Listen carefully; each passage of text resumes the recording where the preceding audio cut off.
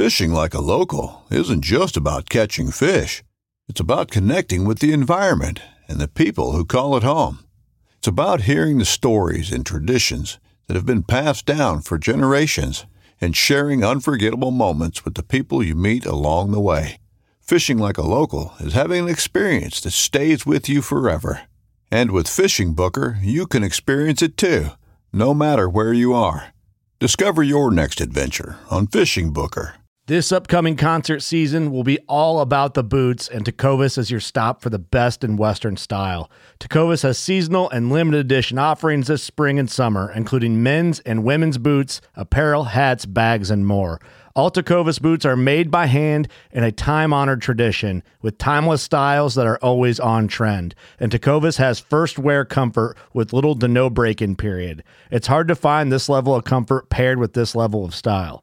Stop by your local Tecovas store, have a complimentary drink or two, that's WCB style, and shop new styles. The smell of fresh leather and friendly staff are at your service. Many stores even have leather custom branding to make your boots truly personalized. And with regular live music and events, there's no in-store experience like it.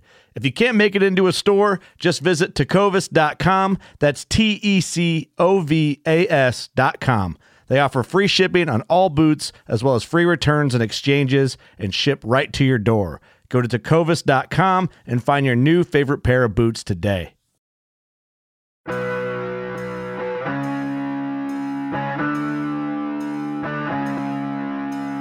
The Pope and Young Club wants to welcome you as we rally together to ensure our bow hunting opportunities for today and tomorrow.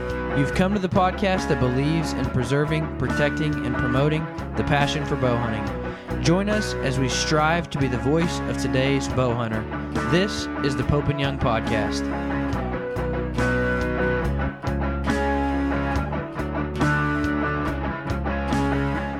Hello, everybody. Jason Roundsville here, joined as always by my co-host Dylan Ray. And we have with us Matt Ross, who is the Director of Conservation with the National Deer Association. Matt, thanks for jumping on here with us. Appreciate you having us. I'm excited to talk to you guys.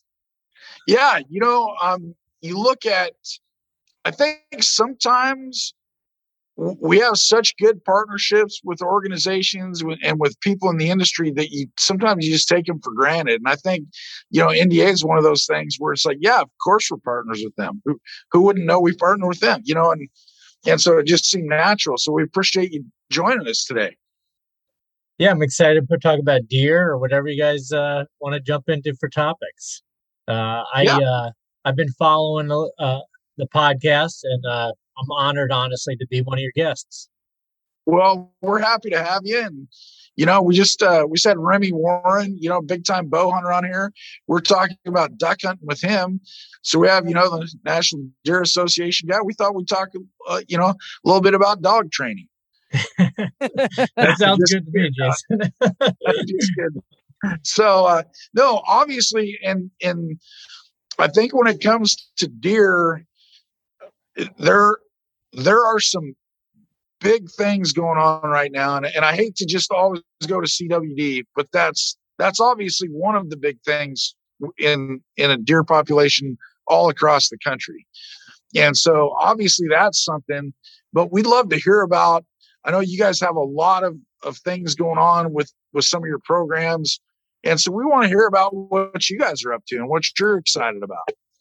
Oh yeah, great. I can paint a little bit of a picture of what's going on in our conservation department. We got lots of things happening at NDA across the board. You want me to start telling the listeners a little bit about myself and my role, what I do? Absolutely. Yeah. Tell us about you and how you got where you are with NDA of the Director of Conservation. Sure. That'll definitely paint a picture of kind of our department and what we do. So I've been with the company for a fair amount of time. This will be coming into 2023 will be my 17th year. Now, if you hadn't heard of National Deer Association, you may have heard of the Quality Deer Management Association, and that was the original company that I was hired under as QDMA. And so I've been with the company for that long in a variety of roles. But today, as a director of conservation, I oversee. We have staff across the country. We're a organization that no longer has a brick and mortar. After COVID, we sold our headquarters, and everybody works from home at this point. Certainly, a lot more fluid and efficient that way. And I'm talking to you from upstate New York. I've always worked from home, even though I've been with the company that long. And we have staff across the country. Some of them in our conservation department specifically. Some of them work hand in hand with state wildlife agencies. Like they do tasks that are related to or with the state wildlife agencies. Some of them, their salaries get paid partly by them, partly by us. But they handle chronic wasting disease sampling, working with landowners to give them advice, form wildlife management cooperatives or give habitat management advice, get people enrolled in different programs like deer management assistance program is one that you can get extra tags. So those are some of the services that they do. We have staff that oversee our education and outreach program. So we have classes you can take online or in person. And so I have a gentleman that oversees that. We have a program that if you want somebody to come look at your property, we have a list of people that have been approved by us that, he oversees that program as well. We have Jason was commenting, we're on Zoom right now, commenting on my background in my Zoom screen. We have a program where we work with federal government and state agencies on improving public land. So it's not all private landowner based stuff. Although, in all honesty, most deer in the United States are killed on private land. It's the majority. Do you know that percentage by chance? Yeah, we'll actually be publishing this in our next 2023 deer report. We come out with an annual report on the status of the deer herd. And so I don't want to give away that number, but it's close to 90% of all deer are killed on private land. Wow. It's very high. But public land there's over 600 million acres of public land out there. And a lot of people don't own land, and so they use public land. A lot of people that are getting into hunting use public land as well.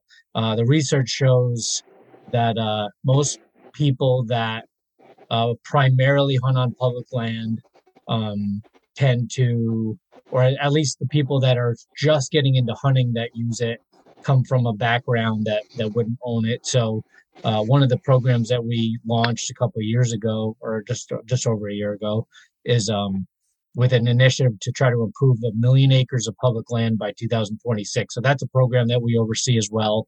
And so we have agreements and contracts with the U.S. Forest Service across the country.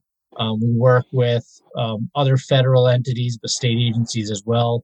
And so basically this is real on the ground, get your boots dirty type stuff, where we get a contract and we try to, we get open access and improve public land. So that's another thing we do. And it goes on and on. I just mentioned the deer report. That's a big report that we do annually that'll be coming out beginning of this next year. So you'll hear about all the stats that are coming out of last year's deer harvest, the last full season of deer harvest data that we have, and all the major issues that are impacting deer and our thoughts on that. So we're in the midst of publishing and working on that right now. Our whole staff is working on it. And so, I can go on and on, but we got our hands in a lot of buckets. I am. Well, you represent a pretty big bucket. The National Deer Association, that's a big bucket. It's not like 2 states. No. Yeah, we cover the country. We work with all state agencies.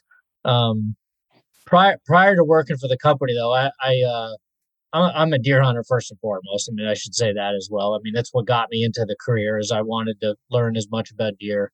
And I went to school for deer biology, and prior to coming to the organization, I worked for a private consulting company, writing deer management plans, forest management plans, prescribing advice. So somebody would hire us and say, hey, how do I make my property better? And those are the kinds of things I did prior to this. But that was over 15 years ago. Today we talk about it and we do it, and we do it everywhere. So it's good.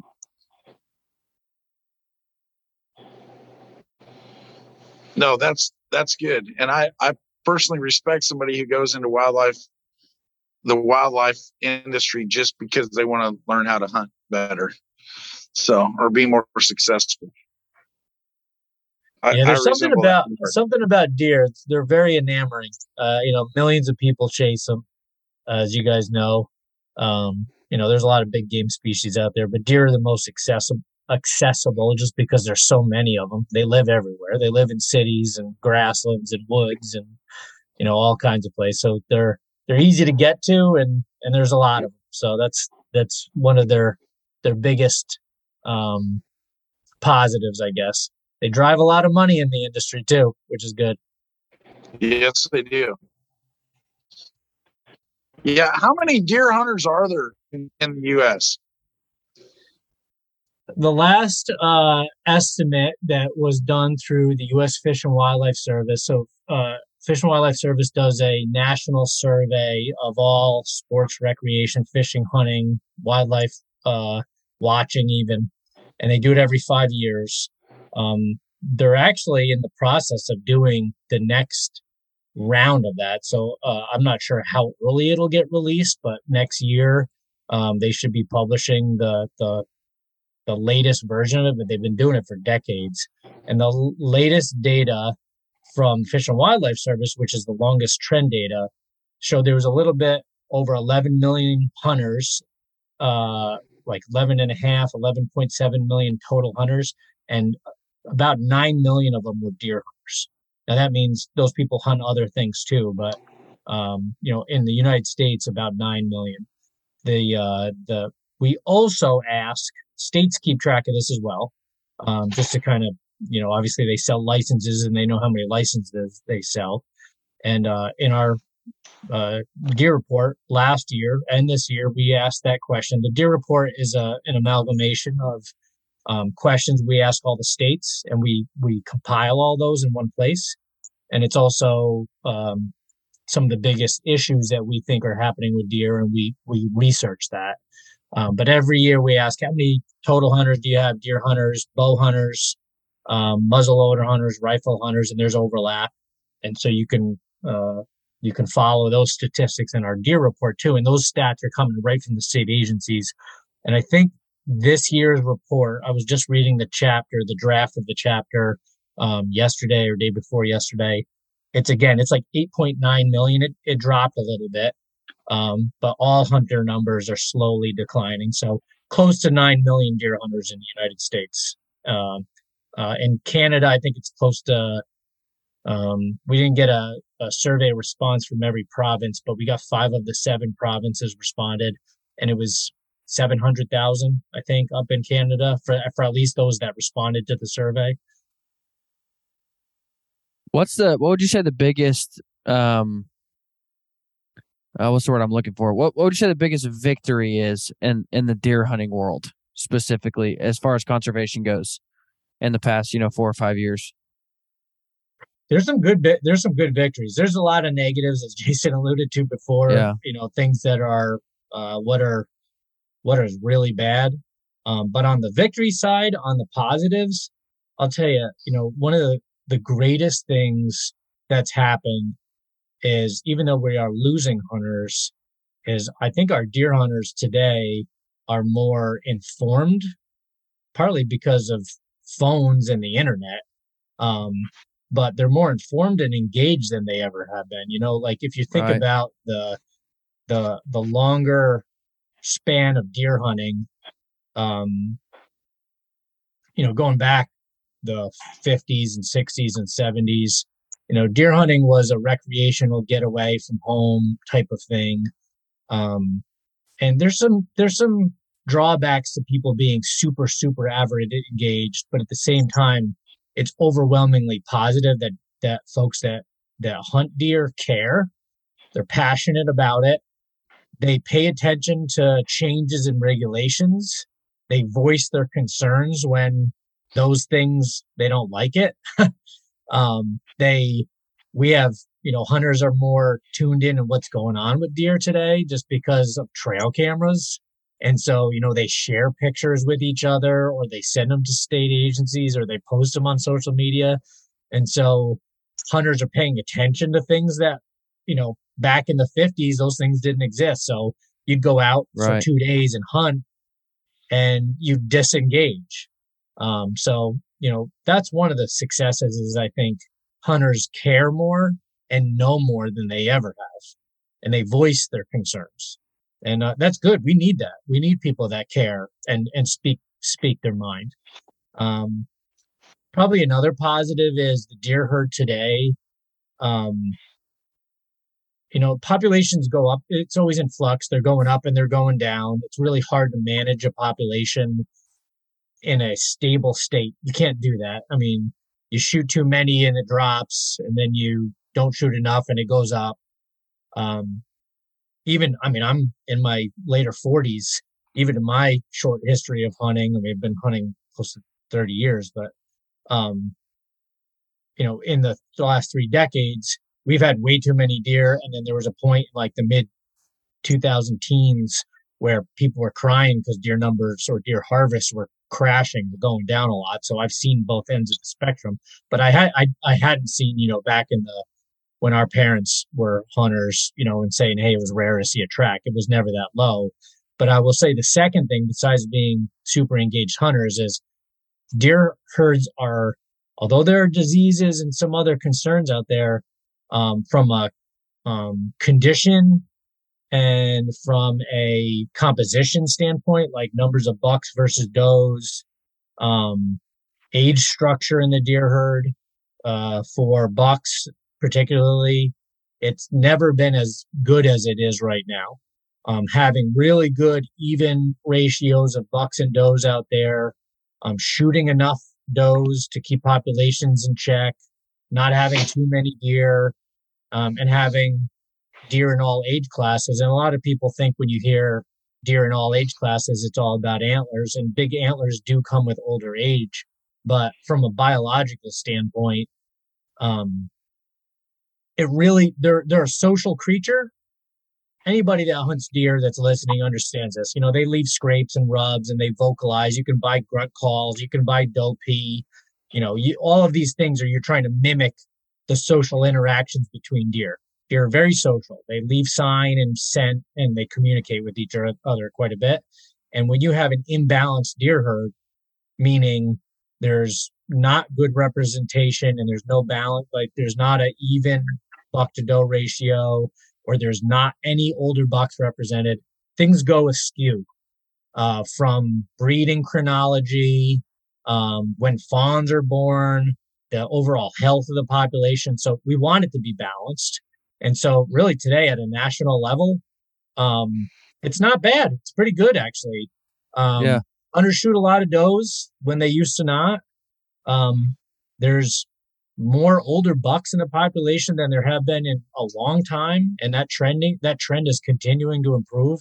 And it's about as best as it's ever been since we've been tracking it. So that's another good thing, Dylan, is the health of the deer herd. Now, what you said, there's some negatives that go along with hunters being so invested.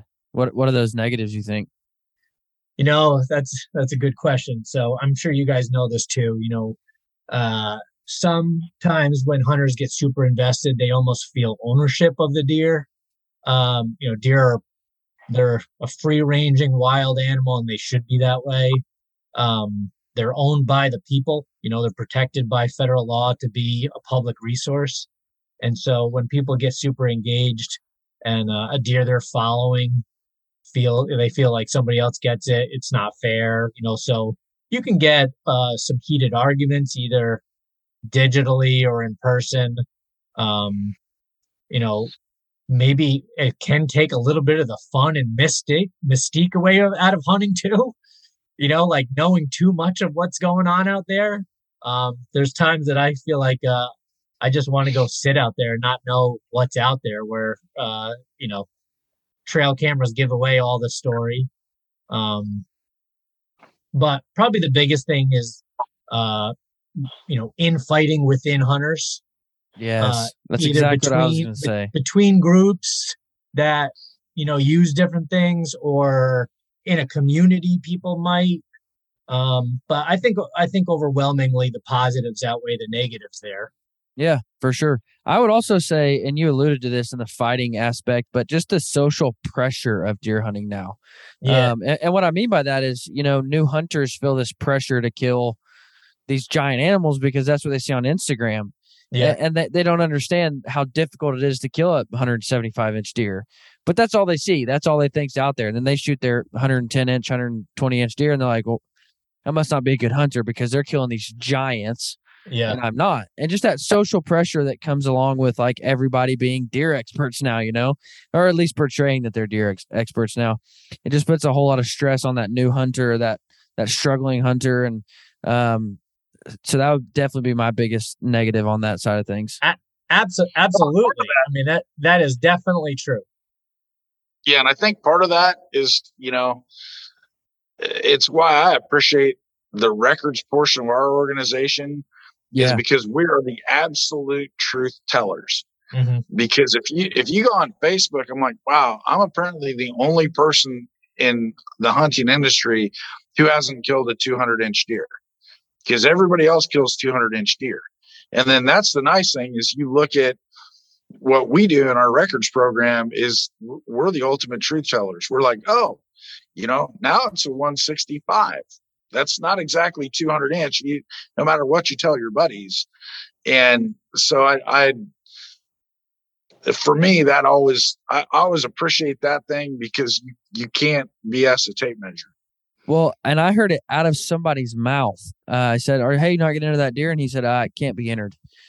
And, I'm not saying I know the guy really well. I'm not saying he did anything illegal or, was out spotlighting or, I'm not saying anything like that. But why can't it be? My guess is high fence. You killed it in a high fence. You didn't want to say that on social, but you can't enter it because it's not fair chase, and so that type of thing, like people don't get, and you go back to public ground, a lot of those new hunters are stumbling out on public ground. It's really hard to find a 200-inch deer on public ground, near impossible, if I might say, because there's been, hundreds of hunters walking through there, flinging bullets every which way before you. And it becomes really difficult to nail down those giant deer on public ground. But they get this perception from social media again that, and of course that guy's not commenting saying, hey, I was hunting a super, super, well-managed property that runs a $70,000, protein feeder system, and the deer are coming in on feeders every, they don't say that type of thing. All they see on social media is, man, these guys are all killing 100, 180, 200-inch deer, and all I can find is 110-inch deer on public ground. You know what I mean?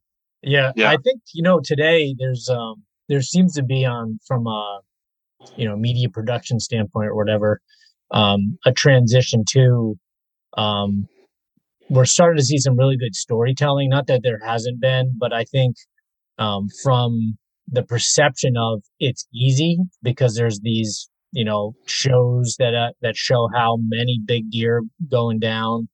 There are some more like, realistic production companies that film it all and show the whole story that have been emerging lately. Like the Hunting Public. That's a good example. That's exactly one of the ones I'm thinking of. And it's more about the adventure and the journey to get to the deer. And even then, Jason said it exactly. The records program is not only the ultimate truth teller, but it shows a great demographic distribution of the truth, like where it happens, what's top, but also what's average. What's an average deer in one place might not be one in another, and that will allow people to change their expectations. What's the national average for whitetails with archery equipment? Do you know that? I don't know if we know that from a Pope and Young side of things, but you mean score? I mean, we could find it out. I bet for like a mature whitetail. Yeah. Like I would guess for a 5-year-old deer, this is just a guess. I had heard some research, and this is like maybe 6-7 years ago, maybe a little bit longer. But I think the average 5.5-year-old killed in the United States, just kind of like using the whole U.S. as the blanket, scores probably close to 130 inches. I mean, it's not high. Yeah, that's a good guess. That's what I would guess. Yeah, I think it was 127, but it was almost 130 inches. But then if you take that same data set, which would probably be, hundreds of thousands of animals, and you drilled in on a state like where I live, New York, it's not going to be the same as the average 5.5-year-old somewhere else. And so it always comes with, what's the definition and where are you talking about? What's the location? Well, that's another thing is I'm a big preacher of quit trying to shoot a 180 because all you've got's 140s, dude. And you're going to create so much frustration for yourself. I'm never going to kill a 200-inch deer on the properties that I have access to. Never. Yeah. Because there's no 200-inch deer there. We talk about hunter expectations a lot. From the NDA's perspective is expectations are a balance of the property's potential, like you're talking about, Dylan, what can it produce? What's historically taken in that area? You can improve on that, through habitat management and working with your neighbors, and that's stuff we can teach, but you use that as a baseline. And then you also have to balance that all with, how much time do you have and how much money and resources do you want to dump into this? Because not everybody has every weekend or even every day to hunt. A lot of people only have a limited amount of time. And if you're okay not shooting something and you're limited on time, that's okay. But if you really want to shoot something, that's part of the discussion you need to have with yourself in terms of your expectations. Well, that's another thing we just, like Jason talked about, we just had Remy Warren on, and you look at him and you're like, crap, dude, how are you killing all these giant animals in a year? Well, he sets aside literally 120 days a year. I mean, a third of his year, he's in the field. And that's, most people, have, like you said, they have 2 weekends or 3 weekends or Thanksgiving break or Christmas break or, and they've got 4 or 5 days to go out and kill a deer. And, to have the expectations of, I want to go out and shoot a 180-inch deer, all you're going to do is walk away disappointed. All you're going to do is walk away thinking, man, I suck because everybody else is doing it. Why can't I, Yeah. Well, you've got 4 days on public land to do it. That's a massive difference. And that's why I think some of these storytellers that are emerging are good. They're good for hunting. To talk about not only to share more about the camaraderie and the adventure of hunting, not just the end result, which is what I feel like when I was younger, a lot of outdoor television, they showed the end result, the kill, rather than all the stuff that went into it. And now there's a bunch of production companies that show, everything that leads up to that. But I also think that some of these newer producers are shooting more average deer because that's what they have access to. And that helps the image of, you're not going to shoot a Pope and Young deer. You can try to, but you're going to see more average deer when you go hunting. You're not going to see a giant every time. Well, and that's what, that's another big topic that we talk about a lot, Nick, is that, not Nick, Matt, that is a big talking point for us. We think we get associated with the biggest, baddest animals in the country. Oh, you're Pope and Young. You only care about the biggest, baddest animals. Dude, minimum for a typical whitetail is 125.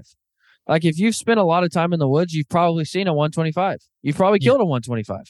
I've talked to so many guys and they're like, oh, dude, I could only dream of killing a book animal. And I'm like, do you know the minimums? And they're like, yeah, it's 190. And I'm like, dude, it's 125 inches. And he's like, I've got 5 on the wall back home that I know will score over 125. I'm like, yeah, most guys who, have spent an adequate amount of time in the woods and developed as a hunter have probably shot a 125 whitetail.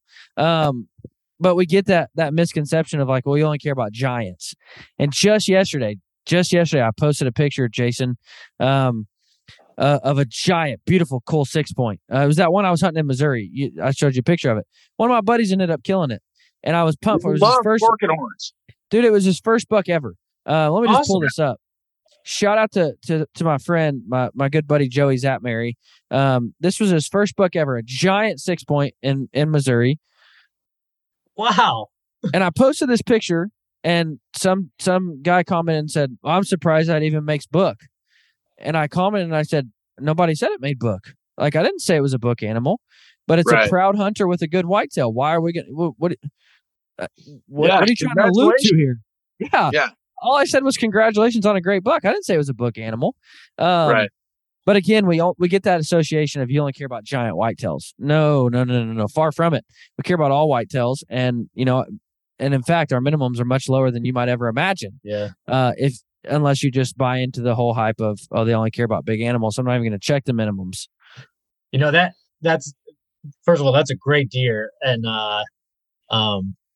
that brings up a thought that I have is one of the things that I think as hunters get more engaged, get more informed, and one things that they can do to somewhat help with their expectations, but at the same time change the conversation about what is a trophy, is trying to go for those deer that are in that like top 5% or 10% of what's out there, what's available, right? And so most bucks, whitetail bucks, are almost pre-programmed to be an 8-pointer, right? So number of points might be one of those discussions, one of those conversations. And you can see 9, 10, 12 pointers and way more than that, obviously. And you can see deer that are smaller, but a mature buck, 5 or older, 4 or older, most of them are going to be 8 points. Even after 2 years old, they're going to be 8 points. That deer, I guarantee, is an older deer just based on his head size and everything. 100%. And he only had 6 points. And so our founder, actually, Joe Hamilton, one of his dream deer and what he always tries to kill is a mature 6-pointer, because they're rare. You just don't see a lot of big 6-pointers. And then the same thing with age. We teach at NDA how to age deer on the hoof. It's not an exact science, but you can get pretty close. Just like anybody looking at, you go to church, you go to the grocery store, you look across, people in front of you. You might not be able to guess exactly how old I am, but you can put me in the bucket of, is he in his 20s? Is he in his 40s, or is he in his 60s? Right? Well, he doesn't look young, and I'm not near retirement, so I'm probably in the middle. You could do the same thing with deer. You can say, okay, deer's young, middle, or old. And just Dylan showing his phone on screen here, I could tell that was an older deer just based on his body. And one of the things that you can do as a hunter is, antlers are important, and they're a reflection of age, because the older a deer gets, the bigger its antlers are going to be generally. But I just said something about the average score. But one thing that I like to do is just kind of push it to an older deer for what I'm trying to shoot, no matter what's on its head, is I really want to shoot a 4 or older deer in New York. It's hard, no matter how much it scores with my bow. That's what I want to do, a 4 or older. And I see a lot of deer that are 2 and 3 that I don't shoot. And it's just me challenging myself because I want to shoot a deer that's in those older age classes. Speaking of maturity levels, you guys work, National Deer Association down there in the corner. Yep. I just bought one of these. Ryan Kirby is the artist, and these are all hand-drawn pictures. This is, in my opinion, one of the coolest pieces of artwork I've ever seen in my entire life. Yeah, Ryan's great. He approached us and asked if we would work with him on it. He did another one. So this is the growth and maturity of the white-tailed buck, and it breaks down all the ages. And then, the anatomy and physiology. We worked with him on that as well the next year. They're both awesome posters. Well, I got one of each, and perfect example is Joey. I was showing him these, and I was walking him through these things, and I'm like, okay, so if we're looking at growth and maturity, and I'm like, so let's look at this. Let's not look at his head at all, but let's look at these other features, and I shouldn't say head at all, but let's not look at the antlers at all. Let's look at these other features and decide a mature whitetail. And so then we're hunting, and this deer comes out first day, and I'm like, hey, dude, it's a good buck. If you want to shoot it, shoot it. And to be quite frank, it had a lot bigger antlers than the 60 shot. But he's like, well, he doesn't look that old, based off that picture you were showing me, doesn't look that old. I'm like, well, he's not that old, but it's a good buck, man. It's your first deer. If you want to shoot it, shoot it. And then we're hunting, and that 6 comes out, and he's like, dude, that's the one. Like you can just tell he runs this place, and he's big, he's beefy, he's mature, he's got a fat neck on him, you know. And I'm like, yeah, you made a good choice there, dude. Let's shoot it. And but that's going back to hunters being educated and understanding deer. And I hung those in my basement, and I told my wife that's one of those things like you should look at this and you should study this every year before hunting season. Like every year you get ready to hunt, you should be looking at these things and familiarizing yourself with characteristics of a mature deer. But no, I just thought about that because I remember seeing the NDA stamp on that and just thinking how cool that was. So yeah, those are great education pieces for hunters to look at. There's other resources. You don't have to buy that poster, but it's a great poster. I mean, I'll plug Ryan. He's amazing. But we have even just save the picture on your phone too. What's that? I said even just save the picture on your phone. But no, it is really cool. So we did we have stuff on our website that's free, and you can read or download, you can buy stuff. One of the more recent things is not something on our website, but we did a master class with OnX Hunt. They do a weekly evening webinar, but it's recorded and archived on YouTube. You can go find it. Where Kip Adams, who's our chief conservation officer, and I both spoke. Kip did Aging on the Hoof, which is what Dylan just talked about. It basically went through a series of pictures and videos of how to tell how old a buck is. And then I followed that up the second half of it with aging teeth. So once you kill a deer, if you really want to know how old it is, you can tell by its teeth.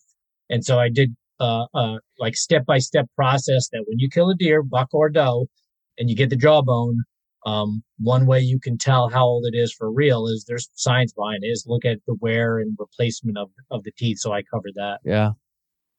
I shot a deer in Oklahoma this year, didn't have a tooth in his head. Really? Yeah, just a giant old warrior buck and didn't have a tooth in his head. And like, not impressive antler wise, but just again, like Joey alluded to when we were hunting, like when he walks out, you're like, dude, he runs this place. Like he runs this part of the woods. Just a big old warrior buck. And then I shot him and didn't have a tooth in his head, but awesome. Really cool.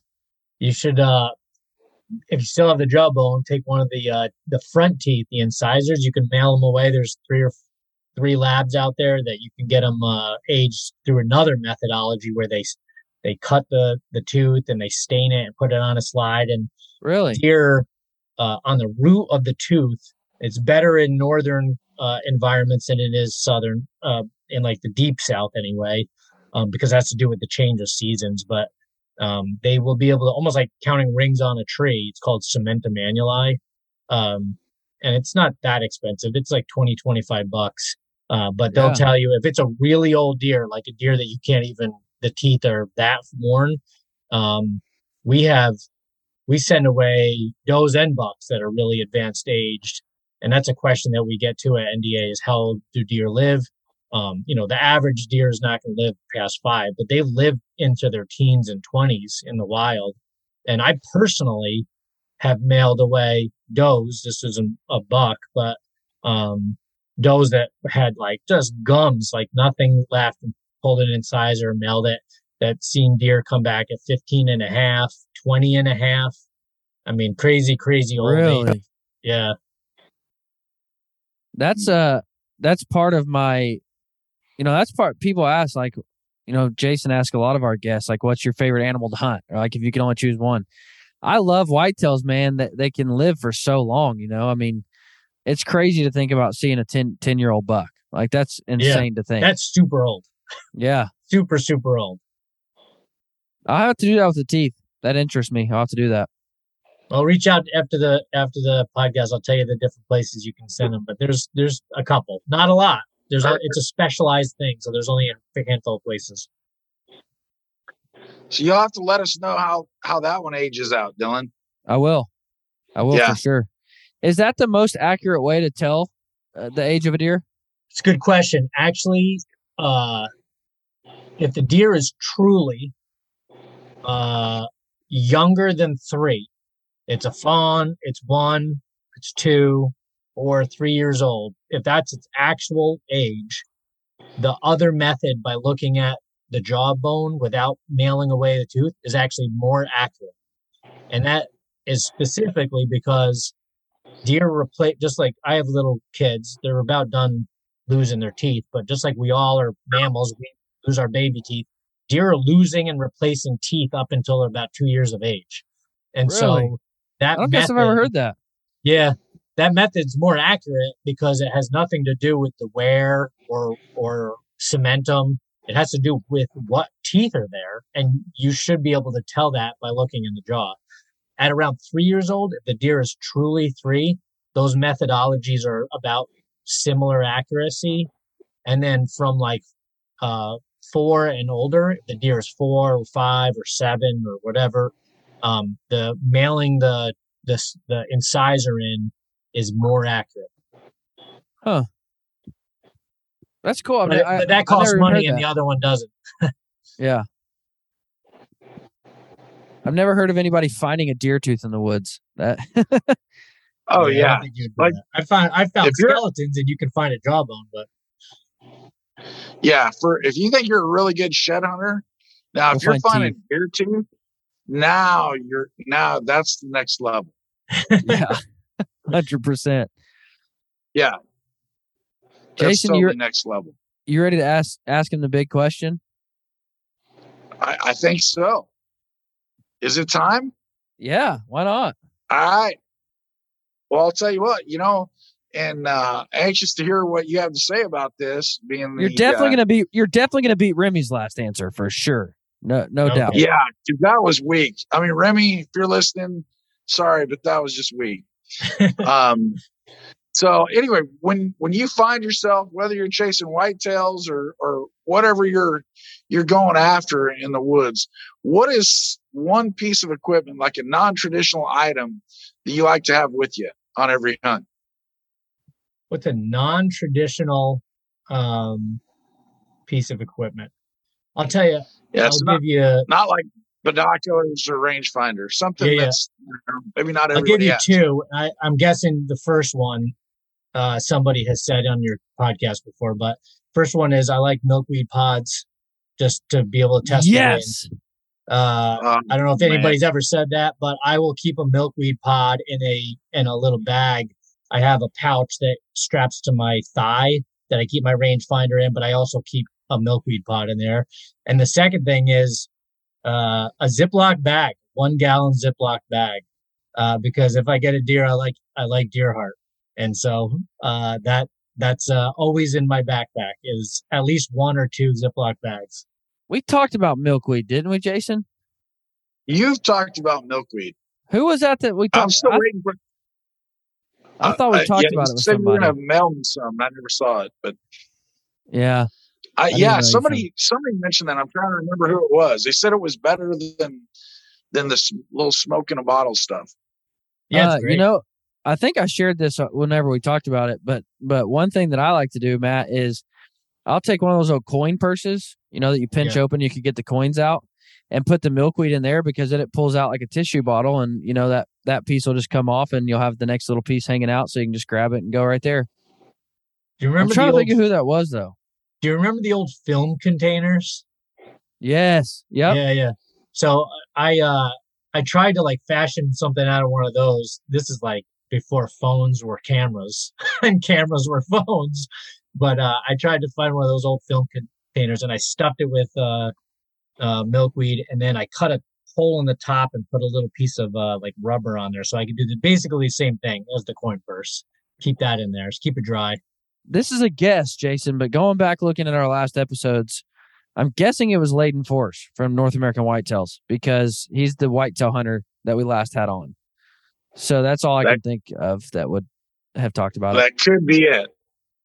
I can't recall. We've had a lot of great answers, and I'm sorry I didn't recall that one because you loved it because that's something you do. So, yeah, but Remy said oysters.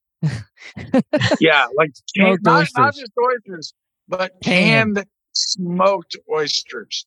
Really? We politely told Remy that I guess it's better to eat those on. Yeah, I mean it's probably better to eat those like on the mountain or maybe sitting in a tree stand. Because if you tried to eat those while you're salmon fishing or something, like I see people getting seasick over that. That's just wrong. He's got to have one of those strong, like somatic or whatever, like things where smoked oysters makes him think of like, positive experiences, and that'll reflect in his hunt. So it's one of those magic bullets. Usually I tell people if it's good enough for them, it's good enough for me, but Remy, oysters are not good enough for me. I'm sorry. You know what? I'll tell you what. You're going to catch me shooting a mouth tab before you catch me eating canned smoked oysters. Yeah, for sure. For sure. So, that's great. Well, I'll tell you what, I sure appreciate all the work you guys are doing on behalf of our deer herds all across the country. Definitely a good partner of ours, and we wish you guys continued success and growth, and can't wait to see the next big thing from you guys. Thank you so much, Jason. And same thing, likewise to the Pope and Young Club. We really appreciate everything you guys do for all animals, not just deer. And the partnership is important to us, and you guys do great work. Awesome. Well, thanks so much. We'll talk again soon. All right, guys. Thank you for having us. We'll see you soon, and happy holidays. Yep. Same to you.